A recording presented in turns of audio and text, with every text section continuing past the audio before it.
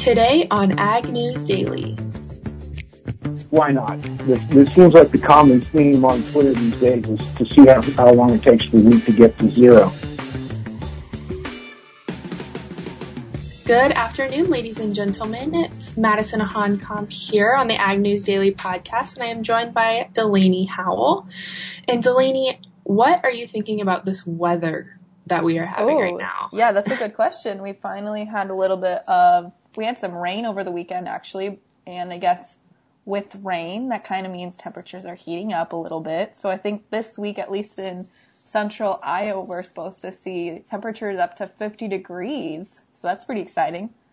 I know.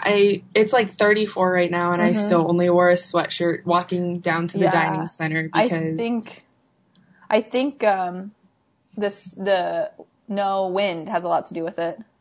Yeah, definitely that, and we've gotten so used to, below zero temperatures that it just feels warmer. Yeah, that it does. I'm not complaining at all. And with warmer temperatures, farmers can hopefully start getting into the fields after the snow has all melted. But it's really, for this time of year, we just still have a lot of snow cover in a lot of the U.S. Yeah, it really is. And I know I have a friend, he has kind of a snow moving business more in northern Iowa, kind of closer to Minnesota, and they've been clearing snow all weekend. Oh, yeah, I bet. So hopefully no more snow on the forecast. But Madison, what's on the forecast this week for agricultural news?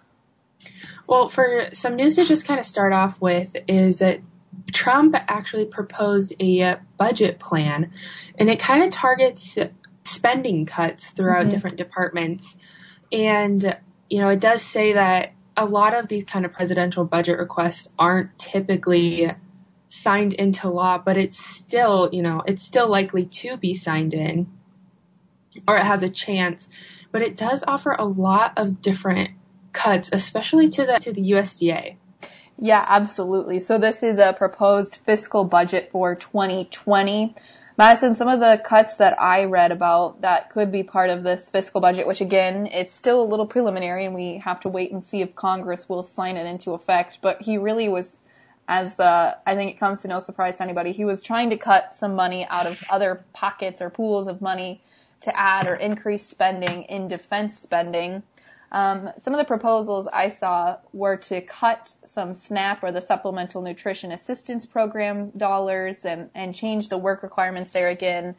He also proposed to slash part of the Economic Research Services budget, those are the folks that do a lot of the research studies that USDA puts out. Also included in that was some cuts to slash crop insurance and tighten commodity program eligibility limits. So those are just a couple of preliminary cuts we saw here. But so currently, the budget would slash SNAP to cost $64 billion. So about $17.4 billion in fiscal year 2020. And then over the next 20 years, he proposed to cut or would like to put into action here nearly $220 billion cut in SNAP programs. And that'll be interesting to see how that plays out, I think. Especially if it does get signed in, which I don't know if I can see it being signed in, because I know a lot of lawmakers do kind of support that. But also, they are, even with the crop insurance, I don't know. It's a little daunting to see if that happens. Yeah, and so the crop insurance cuts were $26 billion over the next 10 years, and also eliminating the harvest price option, which would save about an estimated $22 billion. Another thing would be putting a cap on insurance company underwritings and eligibility limits of $500,000 a year. So those are just a couple of those preliminary proposals that President Trump made. Again, not set in stone. Yes, exactly. Well, in other news, another thing we saw this week coming out of Washington, D.C. was a new USDA study, and that was led here. starting in 2013 by ARS agricultural engineer Alan Rotz.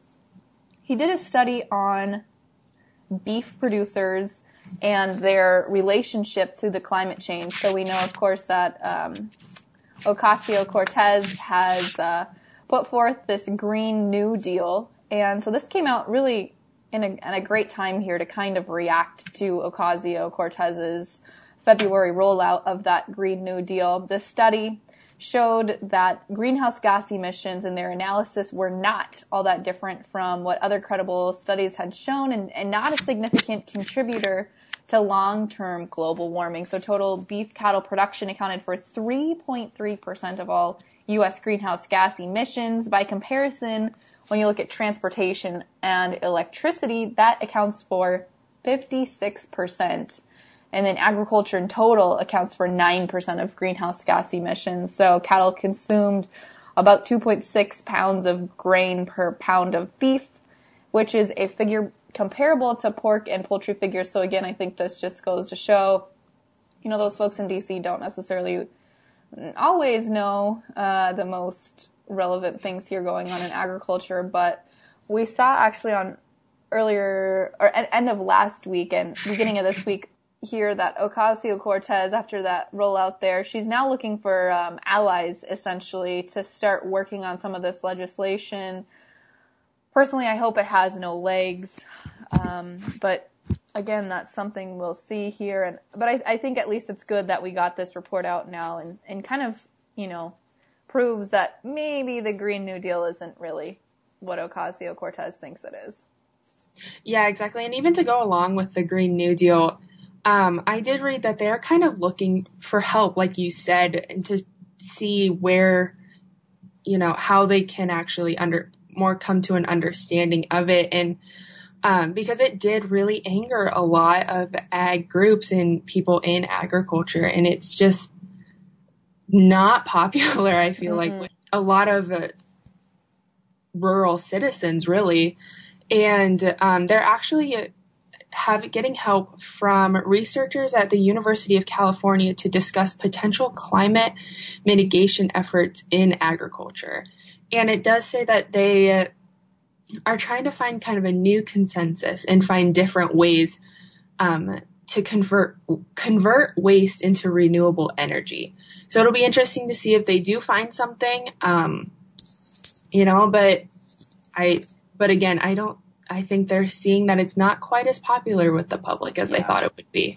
Yeah, and another thing when you look at that divide between urban and rural producers or consumers, we saw Smithfield Foods lose another lawsuit this time in Duplin County, North Carolina.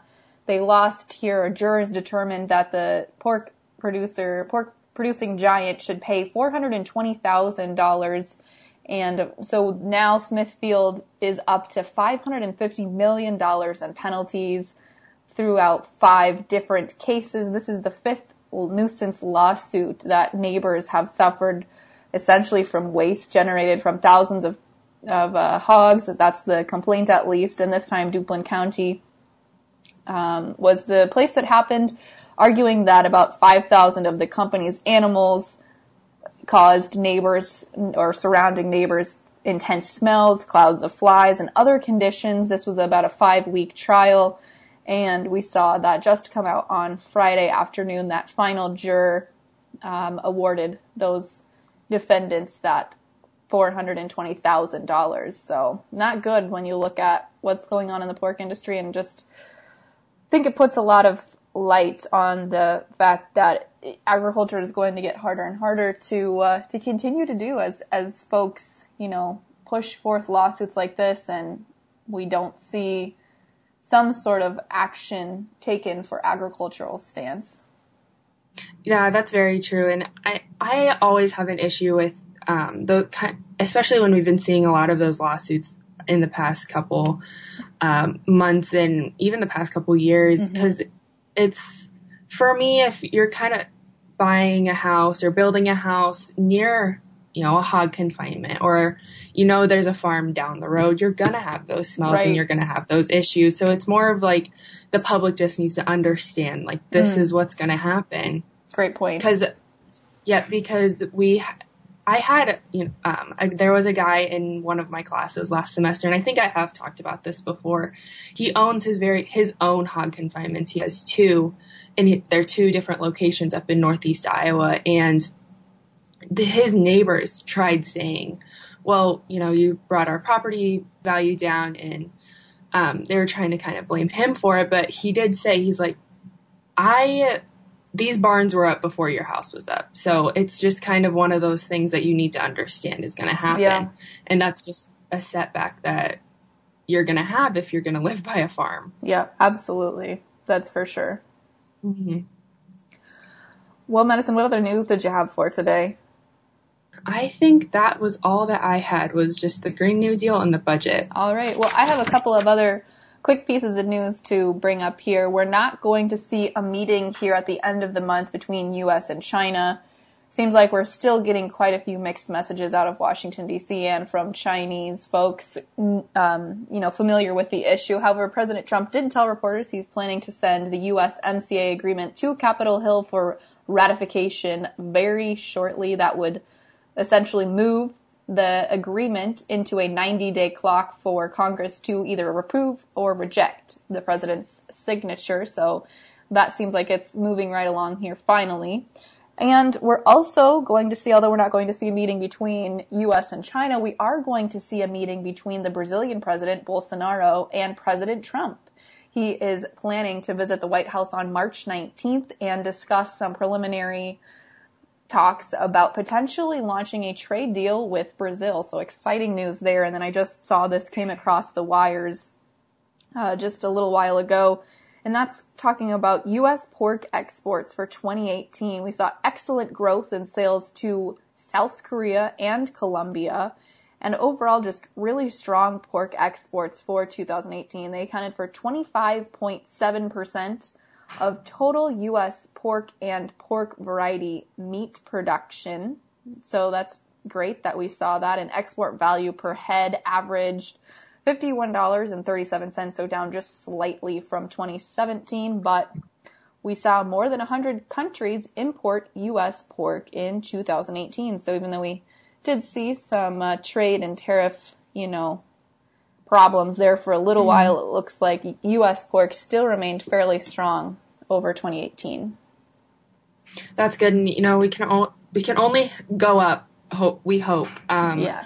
And especially with the China trade deal, it's been a process going through, because we thought we would, see a kind of a deal breaker at the beginning of this month. Mm-hmm. And so hopefully by the end of the month, we'll see something. But. Yeah, some trade talks maybe, or a little more positivity in the markets. And actually, speaking of that, I just thought of one more piece here. We saw China agree to about 926,000 metric tons of soybeans. It was just a sale. We haven't seen confirmed shipments, but that really didn't do a lot for the soybean markets for today. Madison, what do you say? Should we break it down and see what the markets did for today?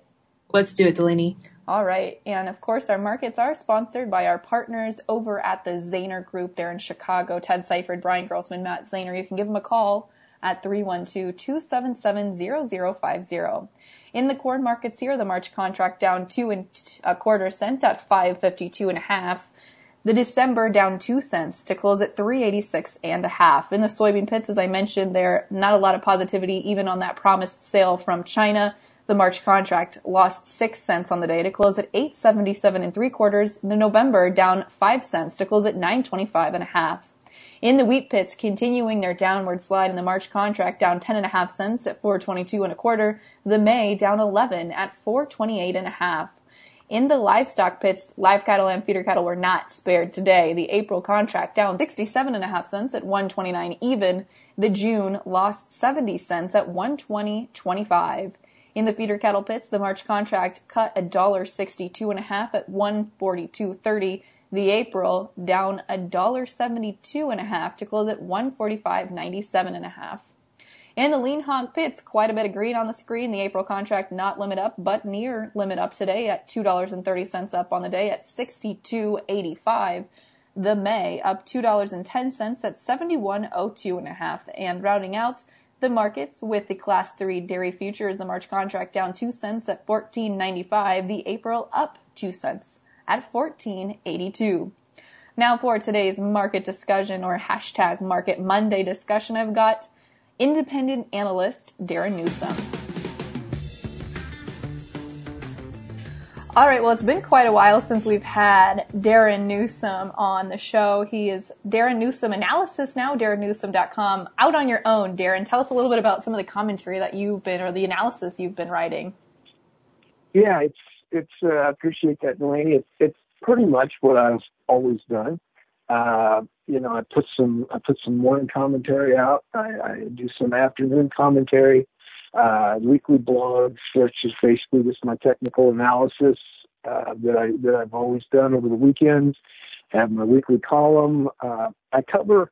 This is going to sound crazy, but I cover reports as well. I put comments up on reports, but not all reports. And like last Friday, I posted 3 charts with 3 little blurbs, and that was the extent of my coverage of USDA's nonsense last Friday. So, yeah, it's nice, getting a good response from it. And, again, it's mostly just what I've always done. Now I'm just doing it on my own. Yeah, absolutely. So, Darren, let's talk about it, especially in the corn market here. From a technicals perspective, we've been range bound here. The corn today was trading right above their September lows. Are we going to be able to break out of this range? Oh, in time, but the thing is, corn likes to trade sideways. It really needs a reason to not. It needs more of a reason to not trade sideways than to stay sideways. So, we can see news come in and out, and news is basically just noise spelled differently, and it's just very comfortable. Now today, let's see what we did today. We saw some pressure. Light pressure in both old crop May and new crop D's. And as I look at the D's contract, that takes it down a couple cents. I just don't see us getting overly excited. I guess we did. Did we take out the low? We equaled last week's low. So, it wouldn't surprise me at all to see markets up a little bit on Tuesday, see corn up maybe a penny or so on Tuesday. The most interesting thing about the market that I see right now is, will it, just on a week-by-week basis, will it hold its previous low? And right today, when we equaled last week's, I would not be surprised to take that out this week, maybe as early in the overnight session.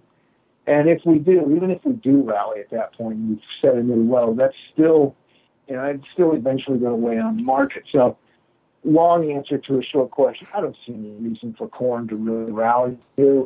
Old crop, we've got demand slowing down. Mm-hmm. New crop, we're still going to have plenty of beginning stocks, and then acres and production is anybody's guess. Nobody knows. So there's still a lot of questions about what could happen with new crop, which is basically why we're still seeing mid-range, roughly between 315 and 450. That's just where where these corn's most comfortable. And they're just about mid-range, not moving too far in either direction. Darren, what about the commitment of traders report? We've seen the funds add a net almost 75,000 to their net short position. Why are we seeing the funds be so short during this period? This is going to floor a lot of people, but it's because of fundamentals. And I don't mean USDA because that's a bunch of garbage. But if we look at the real fundamentals of the market, if we look at where the futures flow, if we look at the May-July carry right now, I'll pull that up. If we look at the May-July, it's sitting about 9.5.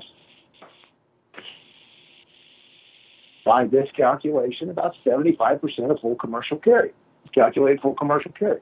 That's a lot. If you figure roughly 67% the break line to get into bearish territory, merchandisers may start to roll at about 70%. Here we are sitting at 75%. Everybody's squeaking and squawking about, corn's going to be bullish this and bullish that, demand this, China's ethanol program that. None of it matters. It's all bearish until it shows up in the market right now. Future spreads are bearish, at least old crop. So there's nothing to get excited about. There's no reason for funds to be buying in here at this point. Let the market come down a little bit. Maybe we start to see some demand pick up. Maybe we don't. But if we do, spreads start to change. You might see some fund money come back in. And when you say those things need to come to the market, are you talking about the physical proof that we've sold ethanol or corn or whatever to China or whoever? No, because by the time we see the physical proof, it's going to be, I mean, everybody wants to see the headline this and headline that, we've actually got the proof. Now, the only proof that we'll need to see is when the spreads start to move, because that's when the business is actually being done. Everyone wants, the other thing that everyone's looking at right now is we've got, basis is holding firm. Well, of course it is. We've got 4 feet of snow on the ground all across the Midwest. Nobody's going to bins. Nobody's digging out last year's corn. It's sitting locked up tight. So we've got basis stronger than average right now, but it's not really reflecting a bullish supply and demand situation. So that's a bit skewed. I'm not a big, basis bull right now. Right now, I'm looking at the spreads. They're still bearish. When they start to move, then something's going on. Okay. Darren, you also mentioned the headlines there. I know you don't hold a lot of value in USDA reports, but we did see an announced sale this morning of 926,000 metric tons of soybeans to China, and the markets didn't care. They closed down on the day. I'm gonna guess I'm gonna be able to hypothesize your answer, but what is it that didn't move the markets today with that announcement? Number one, it's old news.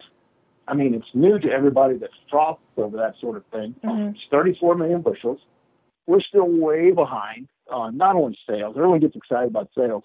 I don't care about sales. Let's see what gets shipped.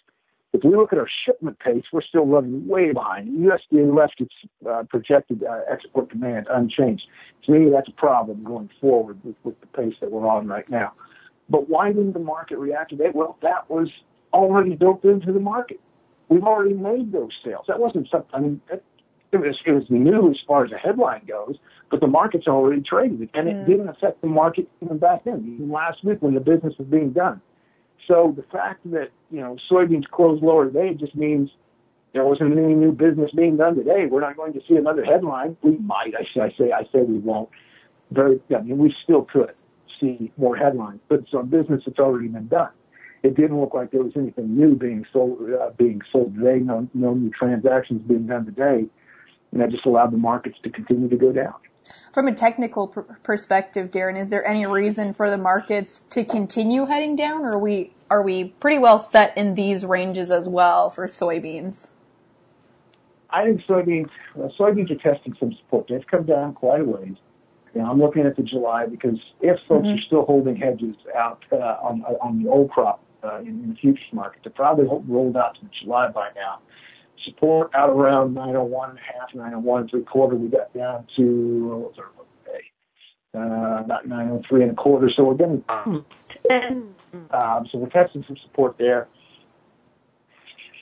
If it breaks, we've got another 10, 15 cents down possibly.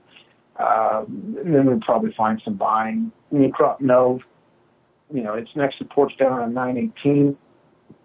I would fully expect it to try to test that. There's really no reason why it shouldn't. So we are in a little bit of we're in a technical sell-off here. We're in a technical sell-off, which means funds are selling, and funds are selling because fundamentals are bearish. We talked about corn spreads being in the 75% full calculated full commercial period. We're 80% plus in the May, July soybeans. Last I looked, it was about 82%. So, again, it's just a bearish.